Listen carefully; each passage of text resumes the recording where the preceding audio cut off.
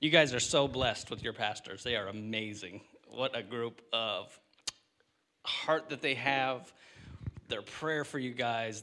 You know, I got to know so much about you guys on that trip because they brag about all of you and their church and everything that you guys and your outreaches. We follow you guys, all your Facebook and stuff like that Natasha posts, and, you know, your heart for the community. You know, I love it. I love to see it. We've stolen already from you guys what you do and brought it back to our church and go, we need to do that. They got something that we need. And so it's been such a blessing getting to spend that time on the trip with them. And Pat and Amanda did such a great job on that trip that we got to see Jesus move here, there, and it's the same everywhere. You know? So that's really like my story.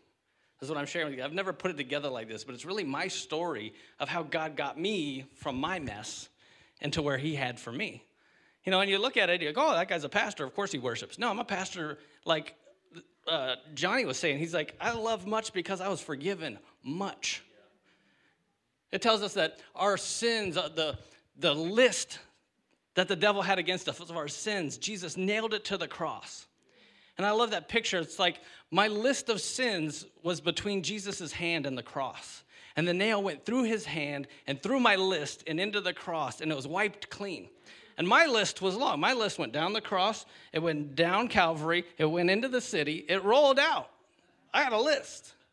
And I grew up in church. And I had a list. I was forgiven much. It took him a lot to get me to where I'm supposed to be. I vowed after my senior year, I thought it was super cool. We had our student council voting, and I was going to run for a class president. And I got a suit on, and I had my buddy do the lights and everything, and I got up there, and I got up here like this to look up, and I looked at all these people, and I went, started sweating. Said, vote for me, and ran off. And I said, I will never speak in public again. Never. You're not getting me to do that ever again. Never again. I failed speech class in college because I wouldn't give a speech. Every time we had a speech due, I'd come, oh, teacher, I forgot. Or I was sick that day. I literally did not get up ever again to give a speech until I went to this men's retreat. And after the men's retreat, this pastor comes up to me and goes, hey, Luke, I want you to give your testimony at church tomorrow. And I went, sure. He's like, okay, thanks. And he walks off. And I'm like, no, I said no. Didn't I say no? I thought I said no. I'm pretty sure I said no because I don't do that. I don't do that. I don't share that stuff. I don't do that in public in front of people. And I'm like, well, God, you're going to have to do it then. And I got up there and I started giving my testimony and just talked about what he did for me. And it was like the Holy Spirit just went whoosh. And it all came out, and I got done, and I sat down, and I'm like shaking. I was like, this is better than any drug. This is awesome. I want to do that again. Holy Spirit, we can do that again.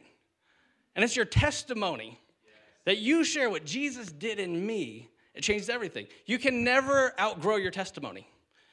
You can never learn enough of the Bible to outgrow your testimony.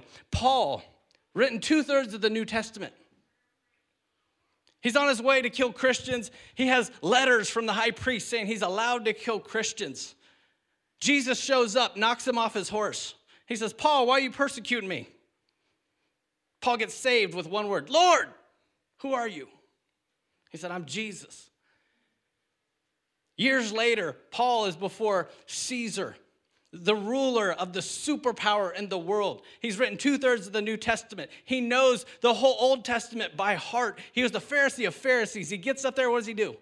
He doesn't get up there and go, Caesar, I've written these new books. You should read them. Hey, Caesar, I've got all this philosophy and I can prove all these things. No, he got up there and he goes, Caesar, I was riding my horse. I was going to kill Christians. Jesus showed up. He knocked me off my horse and I got saved. Never stop telling your testimony. Never stop telling. This is because they can't argue with your testimony. Nobody can say, no, he didn't. Yeah, he did. I was on drugs.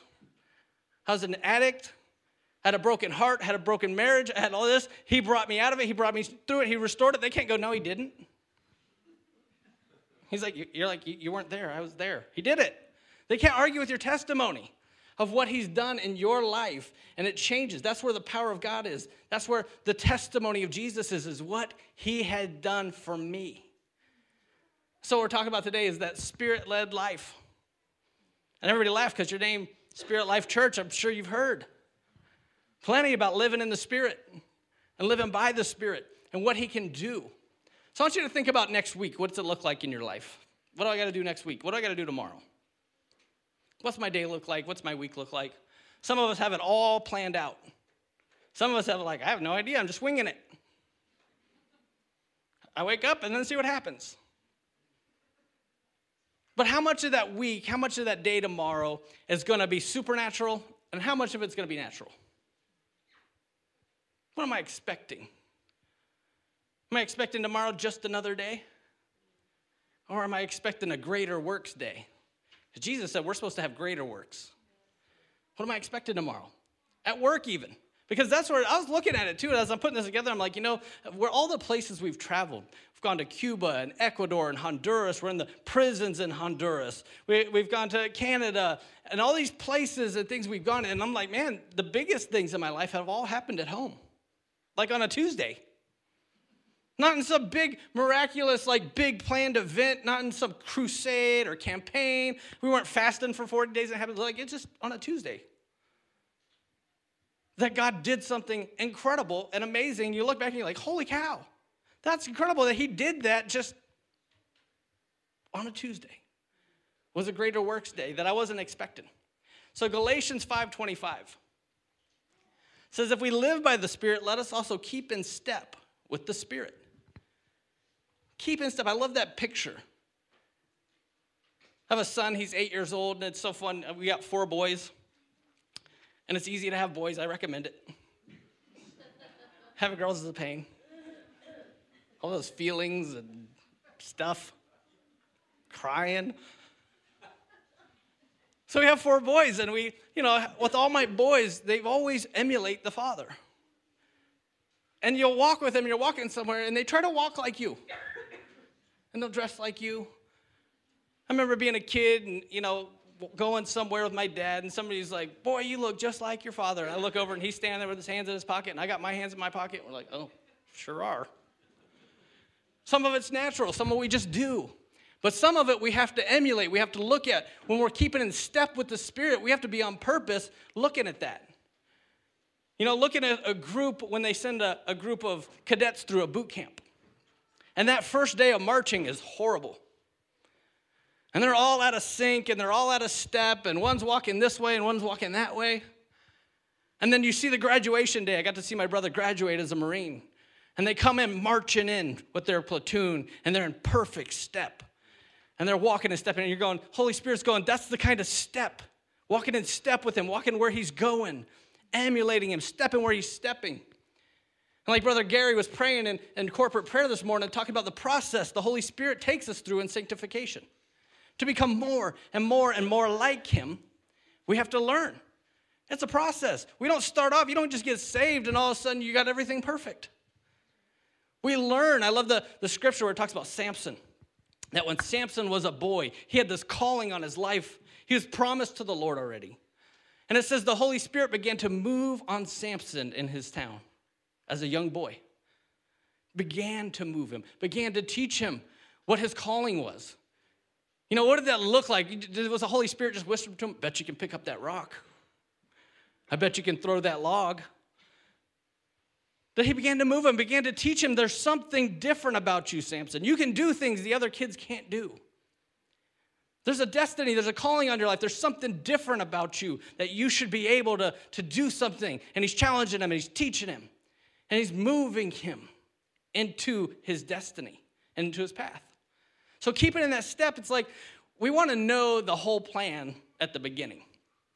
God, show me everything, and then let me see if that's what I want to do, if that's a good way to go. And a lot of times, even if he showed us everything, like the whole plan, we would go try to do it ourselves. Let me see how I can make that happen. It's like we always start in the Spirit, and we end up in the flesh. Israel got out of Egypt by the Spirit, and they tried to get in the promised land in the flesh. In Galatians, he talks to the Galatians, he's like, you received the Holy Spirit by hearing and believing, but now you're trying to get works and miracles in the flesh. That's our human nature. We always start in the Spirit, and somehow we ended up over in the flesh trying to do it on our own. Trying to make it happen. trying to think of a way where I can get these finances, where I can get my kids to obey, where I can get my marriage where it needs to be. We end up in the flesh trying to do it. Rather than starting in the Spirit, staying in the Spirit, finishing in the Spirit, the whole way through is the Holy Spirit. And that's what he did in my life.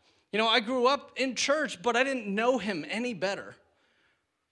Saved at 4 years old, I remember the night vividly, realizing a need that I needed Jesus at 4 years old. Can see where I was at, can see the altar call, can see the man preaching. Know I had Jesus at that moment. But from that age to 23, I didn't get to know him one bit. I didn't know him. I knew all about him. I knew all the Bible stories. I was at church 4 or 5 days a week. I think my parents opened the church and closed the church. We were there all the time. We were at choir practice. We're at everything. Dad cleaned the church like all the time and stuff. All that time, never knew him any better personally. Knew all the stories, knew all the stuff, knew Bible verses because I got candy for memorizing them. But I didn't know him until I finally gave up, till I finally hit rock bottom. Got married young, got divorced young. My first marriage lasted 1.5 years. Fell apart. I'm back at my parents' house, no job, single dad, have a kid that's 1.5 years old. Dropped out of college 3 times. Had nothing at all, and finally went, guess it's your turn. Do something with this. I made a mess. I'm really good at making messes. I'd make a big hole, keep digging. You know, like when they hit rock bottom, they go, well, when you hit rock bottom, you'll look out. No, I hit rock bottom, and then I kept digging. I started digging sideways, trying to find another way to screw up. And he took me from that moment. And he started bringing me back. And I started walking in step, and I started seeking him. And you know, even if you don't know what to seek for, even if you don't know what your destiny is, like he never gave me like a five-year plan for my life. Everybody's like, you should have a plan. You should have short-term goals and long-term goals. You should have SMART goals. I didn't have any goals. All I knew was I needed him and to seek him. And it's funny, too, because I'd hear all these messages, and they'd talk about, you know, I heard God. And I was like, well, I want to hear God. I lived my whole life in church. I can't tell you I ever heard God. I heard a bunch of people talk about it, but I never got it. So I started asking them, I want to hear God. And so I got all these messages and CDs and books on how to hear from God. And I'm like, well, how do you hear from God? And you read the book, and it's like, be quiet. I'm like, well, that's not it. You know, give me another one. Somebody's got a secret. There's a key in here. I can find it. And you read the next one, and this guy's really blunt. He's like, you need to shut up. And I was like, oh. Well, that's blunt enough. Okay, I'm going to do it. I'm going to do it. I psyched myself up for it, right? I'm going to do it. I'm going to hear from God. And so I made a plan. I was going to go up to my room, still in my parents' house, at 24 years old. This is where I'm at. No job, nothing. I need to hear from God. And I meant it. I'm going up there until I hear from God. I'm going up on this mountain. I'm not coming down without a word from God. I got snacks. I got drinks. I'm ready. I got worship music. Like, listen, I'm serious. I'm not coming out of here. And it was about 30 minutes later, I heard God say. And it was at the time in my life when my marriage was falling apart and everything, and he gave me this story in my heart, in that voice inside. It did not come from here. I knew it was him. I said, I heard from God. He gave me this story of Abraham sacrificing Isaac. He said, if you'll give me your life, if you'll give me all your Isaacs, I'll give you life. And I heard that inside. First time ever, I knew I heard him. And I went, it really was that simple. You just had to shut up. It really is that simple. The Spirit-led life, just shut up. Surely I got to do something. I got to fast, 40 days, something. Pray, long time, you know. I got to be able to pray like Pastor prays to be able to. No, just shut up. That is hard for some of us. You'll shut up, you'll be quiet, and your brain will think of everything you don't need to be thinking about. I wonder what did happen to the dinosaurs. That's so strange. Just out of nowhere. It'll start asking you questions. You just got to bring it back. Just be quiet. Learn to hear his voice because he has this plan.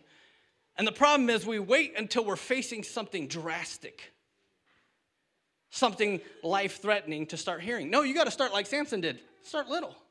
Start now with the little things.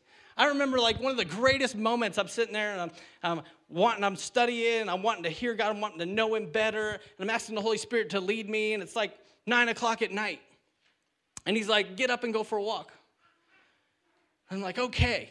And like I said, this is the time I had nothing. I had just gotten a pair of shoes, $20 pair of Payless shoes. First new shoes I had had in probably years at this point. So I'm excited. I'm going to put my new shoes on, and I'm going for a walk with the Holy Spirit. And he takes me out. And in St. Cloud, all of our streets in St. Cloud are just squares. Like, they laid this city out. It's just squares. Like, every street has 6 houses. On each side is squares all the way. So the Holy Spirit takes me out of the house. Turn right, turn left, turn left, turn left, turn right. I'm just walking and praying. Nothing's happening. It's 9 o'clock at night. And I'm just walking and praying and stuff. And I turn a corner, and here's this guy coming straight towards me. And he's hobbling, and he's got no shoes on. I said, hey, man, how you doing? What's going on? Can I pray for you and everything? And I go, what size shoe are you? He's like, size 10. I'm like, me too. And what I want to do is, like, the Lord's going to give you some shoes. But I didn't. I gave him my new shoes. And I'm like, man, I should have worn my old shoes. Could have gave away my old. Now I don't have new shoes again. But inside, I was rejoicing. It was the coolest thing ever. I heard God tell me to go somewhere and do something, and I did it. And I'm being led by the Holy Spirit. I'm like, yes, this is amazing. I heard him. I did. And he starts moving you in these ways. He starts giving you little things to do. And the first time he gave me a word of knowledge for somebody. We're at youth group. And he says to tell this young lady, he says, tell her father loves her. And I tell her, and she starts crying. I'm like, oh, thanks a lot. You gave me a heads up on that. You made her cry. Jesus, what's going on? And so she literally starts crying and runs off. I'm like, whoop, messed that one up. Guess I didn't hear him. And she comes back a little later, and she said, it's the 5th anniversary of my father's death. Thank you for saying that. That ministered to me. And I got to give her a hug and tell her how her father in heaven loves her so much, and that she'll see her father, and it ministered to her. I had no way of knowing that. I had no idea when her dad had died. But that ministered to me more than to her. That I heard God. He used me. He did something with me. And you have these little moments that get bigger and bigger, and they're like, all right, now what's next? And you just become aware of him. And let him lead you into what we have to do next. Galatians 5:13 says, you are called to freedom, brothers. Only don't use your freedom as an opportunity for the flesh, but through love, serve one another. You know, you have this purpose. It's easy that once we get some results from the Holy Spirit, from the life with God, once we get some comfort, to just relax and make it about us. Well, I'm comfortable. And it's like we run to God when there's a crisis, but then when we're comfortable again, we stop seeking. But if our life becomes about seeking him so we can serve others better, how can I love those around me more? Lord, I need a word. I don't need a word for me. Everything's great. I need a word for my brother. I need a word for Johnny. Lord, give me a word for Johnny. I want to encourage him today. That because our freedom doesn't stay about us. It talks about not using our freedom as a stumbling block for others. That I can do this in my life, but I love you so much that it's going to cause you to stumble. So I refrain from my freedom. And in America, we don't do that. We fly our flag and eagle proudly. And you don't mess with my freedom. But for my brother, what won't I give up? How much more do I love them than my own freedom to do anything? That I'll do anything for them. That my freedom, I'm free, and they're not yet, so I want to serve them. Lord, give me something. Give me a gift from the Holy Spirit, a word of knowledge, a word of prophecy. Give me a gift of healing. They need. I want to give. And to that heart of the Father, because love gives. John 3:16, for God so loved that he shouted from heaven, I love you. No, he loved so much he gave. The response, our response to our being loved is to give to each other, to share with each other. You know, this freedom we have, this newness, that you're a new creation. You're not who you used to be. You're not your past. You're not your list of sins. You're not your old identity. You are new in him. When you became born again, you became born into this position as a son and daughter. You were given authority. You know, Adam was given in the garden. He wasn't just told to eat fruit and have babies. That's what everybody seems to think, that they were just put there and they were going to eat fruit and have babies. And that was wonderful. That's life. But they weren't. Adam was put there and the Lord said, guard it and keep it. He was given authority over all the earth, over everything that walked, every creeping thing, he was given authority over. He didn't earn it. He wasn't trained into that position. He was given it by the Father. When you became born again, you were given authority based on your position.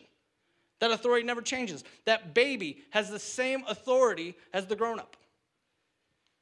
The rookie on the police force has the same authority as the 30-year veteran.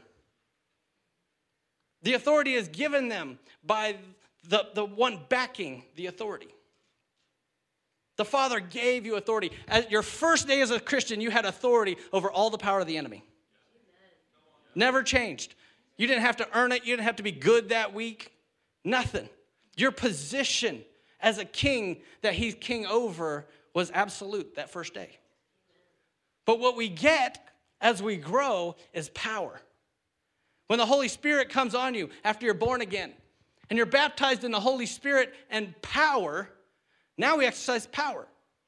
So if you exercise your authority and a policeman pulls somebody over and he says stop, and they don't stop, then he has power on his hip. The badge is authority and the gun is power to enforce the authority. And the Holy Spirit is your authority and your power to enforce in your life what happens next. We're not supposed to go through life just by opportunity. We don't go places because they offer us $1 more. We go where we're led by the Spirit. And there's so many Christians that they're in the wrong city, they're in the wrong state, in the wrong place just because they followed opportunity instead of being led by the Spirit. They start seeking the Lord and start finding out, oh man, I think I'm supposed to move to Minnesota. And you need some ID on that, huh, Jeff? It's cold up there. The Holy Spirit, don't you know it's cold up there? Pastor Jeff told me he had an opportunity to go join a church and be a pastor of a church in Hawaii. I'm like, whoo, that would be tempting. You really got to know that God has put you where you're supposed to be to stay in Minnesota when you're offered Hawaii. You got to trust him, right? You got to know, oh, man. I was given an opportunity, had some friends say, come up to Canada and be a pastor of church up here. And I said, well, God would have to give me a burning bush, and I get to keep it. And it follows me everywhere for all of my days to go up there and stay there. So I haven't seen it yet, so we're still good. We're still in Florida. But to be led like that, to have the confidence that you hear from God, you start off small. Start off with the little things. Which way should I drive home, Holy Spirit? Give me something to give, Holy Spirit. And you find out that you have this freedom to follow him. In the Old Testament, they were given rules about everything, and then they took those rules and they made more rules. The Lord gives them a rule, keep the Sabbath, and they add 600 more ways to keep the Sabbath. You can only walk 25 feet at a time. They even have the rules today, like you can open the refrigerator, but on Friday you have to unscrew the light bulb so the light doesn't come on. That's law. That's Jewish law right now. That they were under, that they're keeping these rules rather than being led by the Spirit. The Holy Spirit has never told me to unplug my light bulb yet before I open my fridge. It's okay. We have this freedom to obey. But with that freedom, we already know, that freedom comes responsibility. We're responsible for so much more now because we're able to be led by him. We're able for the Holy Spirit to tell us things. So now we have the responsibility to do what we were singing about. Make room for him. Make expectation. Expect him to lead me.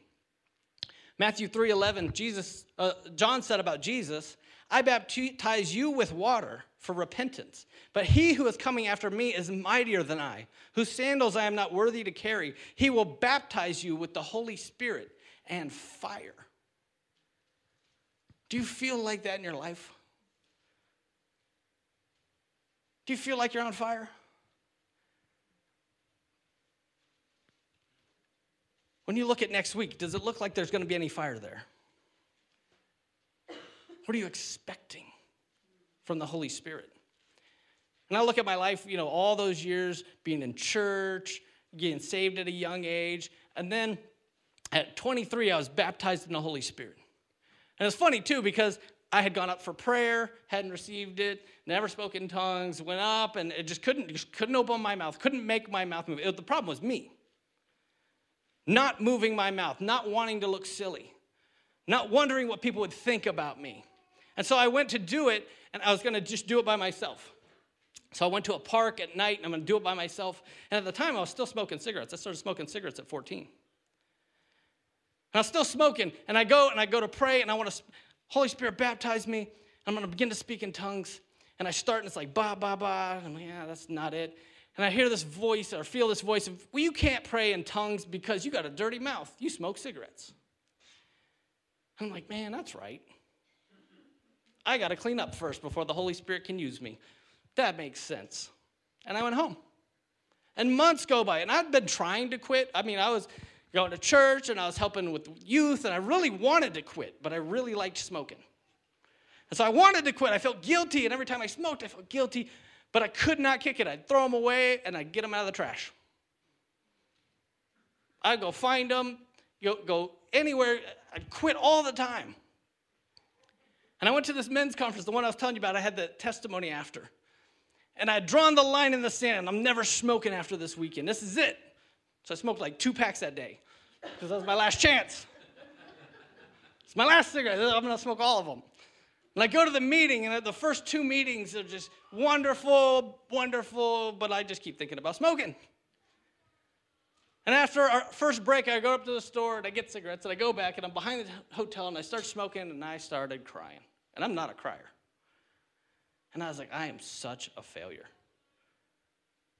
I'm a loser. I can't do this. Like, I've drawn my line. I've taken communion over it. All this stuff, and I've just failed and failed and failed.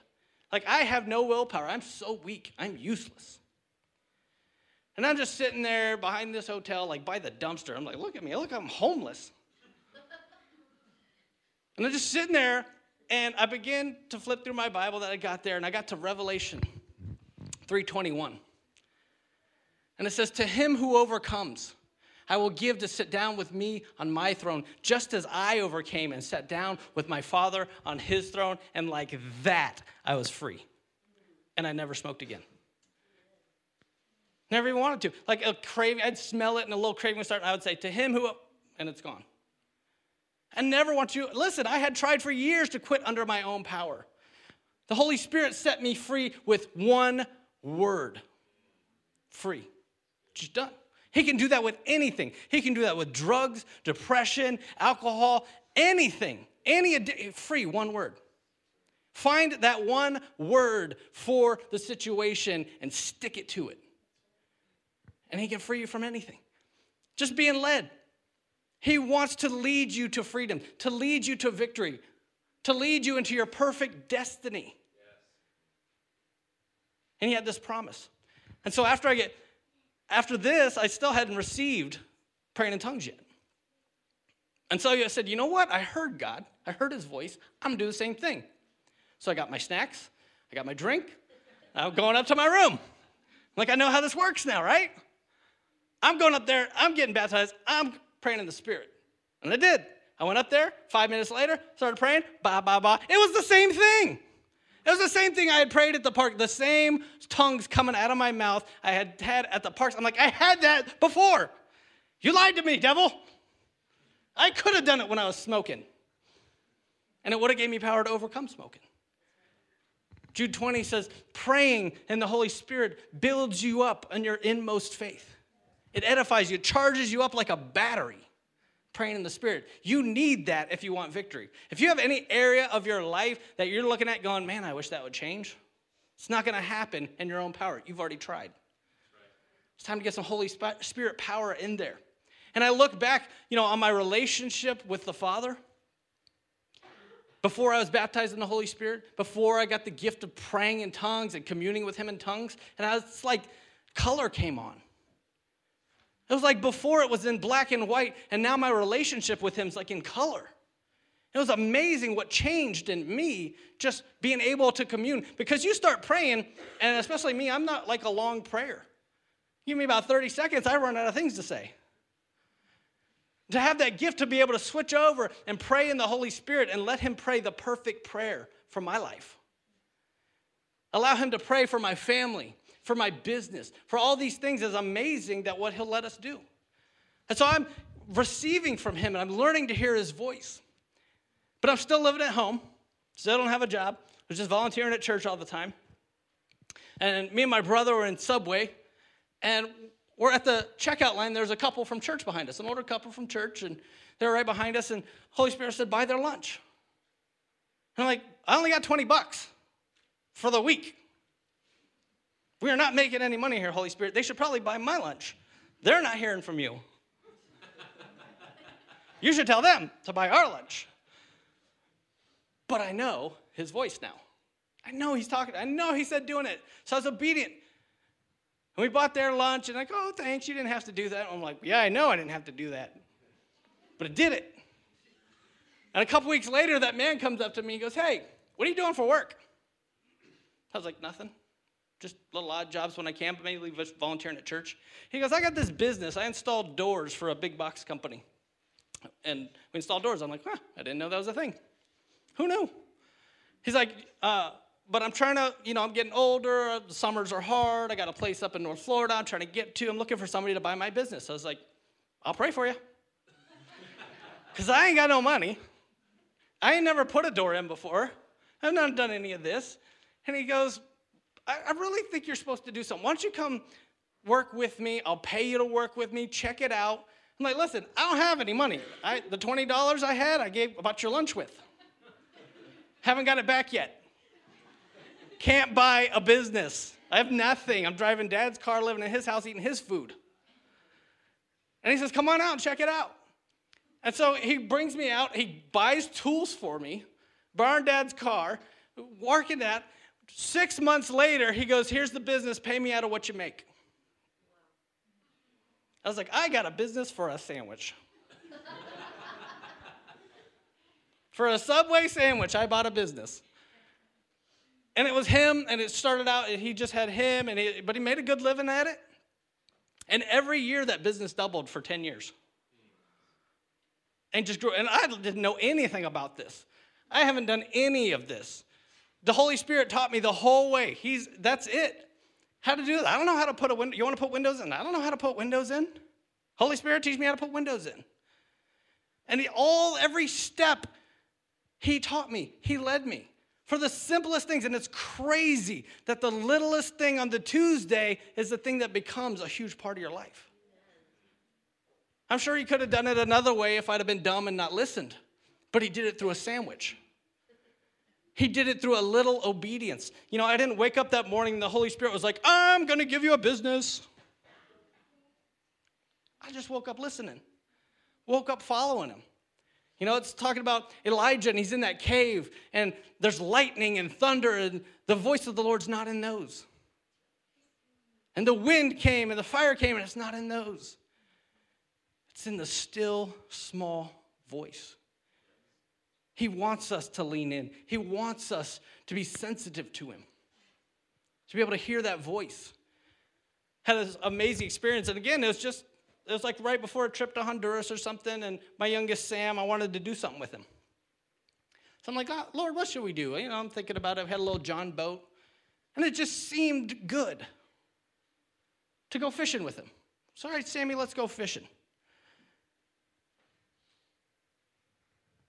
And I think it was Acts 15:28,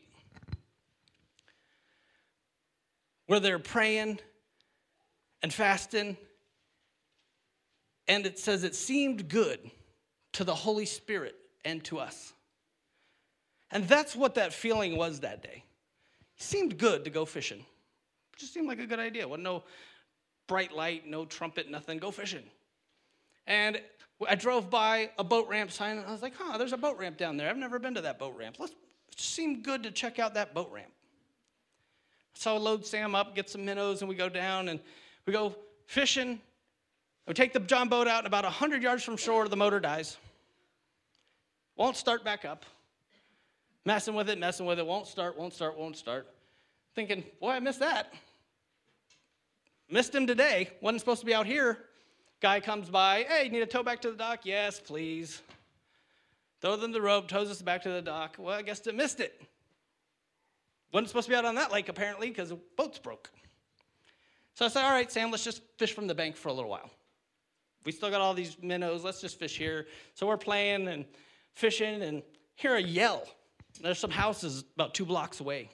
Just yell, like somebody's yelling for somebody. Look around and nobody. There's nobody on the streets. Nobody's out. Middle of the day, Tuesday. Huh, that's weird. Seemed good to go check it out. But we're fishing. And we just keep fishing. I don't see nothing going on. No other yell. Nothing moving, nothing going on, huh? Somebody yelling at their dog or something maybe. Minute goes by. Seemed good to go check it out. Nothing big. No big sign, nothing. So, all right, Sam, put the pole down. Let's go check this out. I feel like we're supposed to go look at something. So we walk. It's about 2 blocks, and we walk over, and we get by a car. That's a guy working underneath a car. And, hey, man, you all right? No answer. So Sam, stay right there. And I go down, and I look underneath, and there's a big Suburban the guy had been working under. And the jack had fallen down, and the tire was in his chest. Non-responsive, not breathing, not moving, not kicking, not twitching, nothing. And I said, you will not die, you will live and declare the works of the Lord. And I call 911, on the phone with 911, no idea where I am, don't know what street I'm on, nobody's out in the street, nothing. Figuring this out. Sam's just standing there. I don't know what was going on. He's like 4 or 5, I think. And I start jacking it up, and he's got a jack too small. That's why the thing had fallen over. Didn't have the wheels chalked. He had too small a jack. So I'm jacking up on the jack, and it gets all the way to the end of the jack, and the tire is still inside his chest. I can't get him out from under it. I have no way to do CPR. I can't do anything. Nothing physical can I do to help this man. And he's gone. He's out. But I can speak in authority in the name of Jesus over him. I can command breath into his lungs. Spiritually, can't do nothing physically. A minute goes by, and he goes, and takes a breath. So I'm still on the phone with 911. They got him coming and stuff, and the firefighters finally get there, and he's breathing again. Hasn't woke up. He's not responsive or anything, but he's taking breaths. And they start to jack the car up. I'm like, it's not going any higher. And it didn't go any higher. They actually had to let it down a little bit. They got some wood, and they stuck it under them, and they actually let it back down on him. That's when he woke up. That's when he started yelling. I'm like, he's alive. Because he was saying some words. And they ended up airlifting him. They brought a helicopter and everything. He had 7 broken bones, ribs crushed, 1 lung crushed, but fully alive. Went and visited him in the hospital, and he goes, I was like, hey, man, what's happening? He's like, man, you know more than I do. He goes, I felt the car move, and I yelled, and the next thing I woke up, and I was in a helicopter. He's gone, dead. And it's funny, too, because I've told this story, often and stuff, and I'm looking at the day, I was like, hey, I raised the dead. I've done it. I mean, he might not have been technically dead. No doctor said he's dead, but I was like, close enough. I'll take it. That one works. Check that off. And it's funny, too, because I had this revelation the other day, too. It's like when you get saved, people will make Jesus their Savior. They'll pray the prayer, and he's their Savior. But he's not Lord. It says we're supposed to confess him as Lord, not confess him as Savior. Yes. And to that guy, I'm his Savior. I saved him from death and got him to the hospital, and they restored him and healed him, and he's back working today. His wife did contact me once, a couple months later, just to let me know he's back and stuff. But I was like, to that guy, I'm Savior, but I'm not Lord, because I never heard from him again.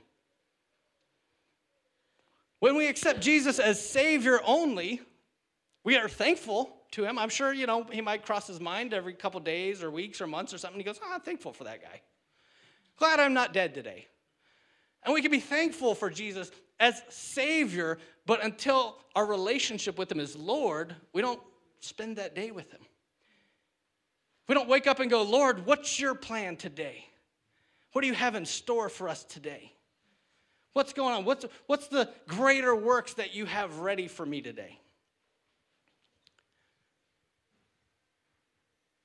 And because we have gotten, and he's walked us through this, and he's taught me from giving my shoes away to pulling a guy out from under a car, that 3 years ago in 2020, my wife had been having back pain. It's like a real strong pain in the back, and we weren't sure what's going on. I'd gone on for a couple months, and she was doing some of those weird diets and stuff. So I was like, it's probably because your diet's messing with your system. You're doing keto, and then you're doing this one, and so, something's probably just going on there. And she keeps coming. I'm in pain still. And so she goes, I'm going to go get this checked out. And it was like late Friday night, something like that. And we had my nephews over with my son, so I was like, well, I got to stay here with the boys. And so she grabs her sister, and she goes up to the hospital, and they get her in for a PET scan. And now 2 doctors come in the room. And when 2 doctors come in the room, not good news. And the 2 doctors go, you have cancer. It's stage 4 pancreatic cancer. It's already in your liver. It's already in your lymph nodes. And so she calls me, says, this is what they said. I said, all right. It's during COVID. They wouldn't let anybody in the hospital or anything. I couldn't go anywhere that night. I had to wait till tomorrow to go. So that night, I go to the Lord. I said, what's the word? What's the word? You've already trained me. I know how to do this. I didn't have to grab snacks this time. I knew it was not snack needed. But I went to him and I said, what's the word? And he gave me the word that said, when Jesus heard it, he said, this illness does not lead to death, but to the glory of God, that the Son of God might be glorified through it. And I went, thank you. And I went to bed. And I went to sleep. And I slept fine, and I woke up the next day, and I joined her in the hospital. And they said, this is what we see. And we said, no problem. And we went to a doctor, and we're led. We know now. I've been trained. I had a good friend of ours come over. He comes up and he goes, man, I'm sorry you're going through this and this diagnosis, and if there's anything we can do. And I look at him and go, this is what we trained for. This is what he trained me for. The impossible we have been trained in. And so the Holy Spirit said, go to this doctor. And so we made an appointment with that doctor, and 2 good friends of ours who had gone through cancer and had gone to that doctor, and they said, don't go to that doctor. But the Holy Spirit's going, go to that doctor. So we followed the Holy Spirit. And the reason they didn't like the doctor was actually because he had no bedside manner. He was just blunt. So we sat down with him, and he looked at the diagnosis, and he looks at us, and he goes, what do you want? Like literally that blunt, like what do you want? He's like, I can't save your life. I can prolong your life a little bit. We can put you on stuff. We can do this. And we're like, we know the answer. We were sent to you. What do you think we should do here? He goes, I can put you on chemo today, just broad stuff, make you sick. You're not going to like it. You're going to throw up and this stuff. He goes, but what I would like to do would be to wait and take the genetic test to find out the specific mutation. I'm like, well, how long is that going to take? 3 months. They'd given 6 months. Marlana's dad had died at 53. They gave him 6 months to live, and 6 months he died. That fast, of pancreatic cancer. So they looked at that, looked at her family history, looked at this, and went, well, you got 6 months. Do you want to wait 3? So if we're not led by the Spirit and we're in fear, we want to start right now. We got to do this now. We got to do something now in the flesh now. We had perfect peace. We'll wait. We went to a women's conference. At that women's conference, she heard a speaker named Audrey Mack, who's originally from France, and she preached a message called Take It by Force. About taking your healing, about not allowing and not settling, about getting mad inside and standing up in the power of the Spirit and receiving what God has for you instead of just accepting or doing something in the flesh. And so she got that message, and that message carried her through, taking it by force. And then every time the news, because the news got worse. So we waited, we got a specific medicine, great, let's start on the specific medicine. And she had a tumor come up on her neck, visible tumor, started growing. It looks worse. It looks like it's not working. Just following, just obeying. Couple months go by, tumor goes down, tumor's gone. Cancer's out of the liver now. The doctor's looking at the report, looking at that, looking at that, looking at that. After a little while, he goes, you might be all right. Couple months goes by, next PET scan, and he goes, I believe you're going to be okay. And we're like, yeah, that's what we told you. You're surprised, we're not surprised. So it gets down, we're led every step of the way. The cancer's gone from everywhere but just the pancreas now. Holy Spirit says, radiate it. So we go to the doctor and we go, hey, can we radiate this? And they're like, yeah, I guess we can. So she goes in there and sits down with the radiologist, and the radiologist is like, we're like, what? She's like, I've never done this. What do you mean you've never done this? Yeah, everybody's dead by now. We're like, oh, cool. So she's excited. She gets irradiated. She's like, okay, well, glad we could bless you. You're welcome. And then after that, done. Clear PET scan. Clear PET scan. We've had 4 clear PET scans, totally gone. Ministering in the hospital the whole time. His plan is for your freedom. He wants to teach you. He wants to take you from giving shoes to beating impossible cancer. But if we hadn't been trained, if we start jumping in trying to do it when you're faced with the impossible, it's a lot harder. It's a lot harder to start studying when you're already in the test. The Spirit-led life, the life that He wants you to lead, that life of freedom that brings you to your destiny, that gets you to that place. It's like Joshua. When Moses would leave the tabernacle, Joshua would stay in the presence of God. He was being trained. He was being prepared to lead the people. And it's amazing that when Joshua leads them into the promised land, the first thing they have to start with is being in the Spirit. He wanted them to take a step into the river, and the river didn't begin to recede until they stepped in it. The river didn't part until they stepped in it. The Holy Spirit's going to lead you. He's going to draw you. We need that power that He provides to be able to accomplish what we want to accomplish. You know, you can get through life just saved. But how selfish? How selfish to live just saved and not live and operate in power and the gifts of the Spirit, being a blessing to people, setting others free, allowing them to know what you know. You know, this is the most beautiful thing that occurred to me today praying with Pastor Jeff, is that his prayers are for you to know the Father the way He knows the Father. He loves much because He's been forgiven much too. I love that in his preaching, that the whole series on Colossians, I listened to that with you guys. And then the one on knowing the will of the Father in God's eyes. And how He opened up and He told you what God brought him from. And how He knows Him as delivered, how He knows Him as Father. That He wants you to know God the way He knows Him. And that's His heart for you. And that you would know the Holy Spirit as your friend. Not just like the guy that sits on your shoulder. Right? Father, Son, Holy Spirit, He's over here. No, He's your friend. He's with you. He wants to lead you into all the truth. He wants to tell you things to come. He doesn't want you to be surprised. He wants you to be prepared. And He has given, says that Jesus hung on the cross so that we could be freed from the curse of the law and receive the promised Holy Spirit. Part of that price that He paid on that cross was for us to have the Holy Spirit, to do greater works, to have miracles, signs, and wonders follow us. And not because of the law, not because we were good this week, but because of grace. If I ever look at myself and say, have I been good enough to get this prayer answered? Answer is no. Because the only way we get any prayer answered is on credit. It's on Jesus' tab. That's what grace is. We receive what He paid for. We receive the Holy Spirit because He paid for us to receive the Holy Spirit.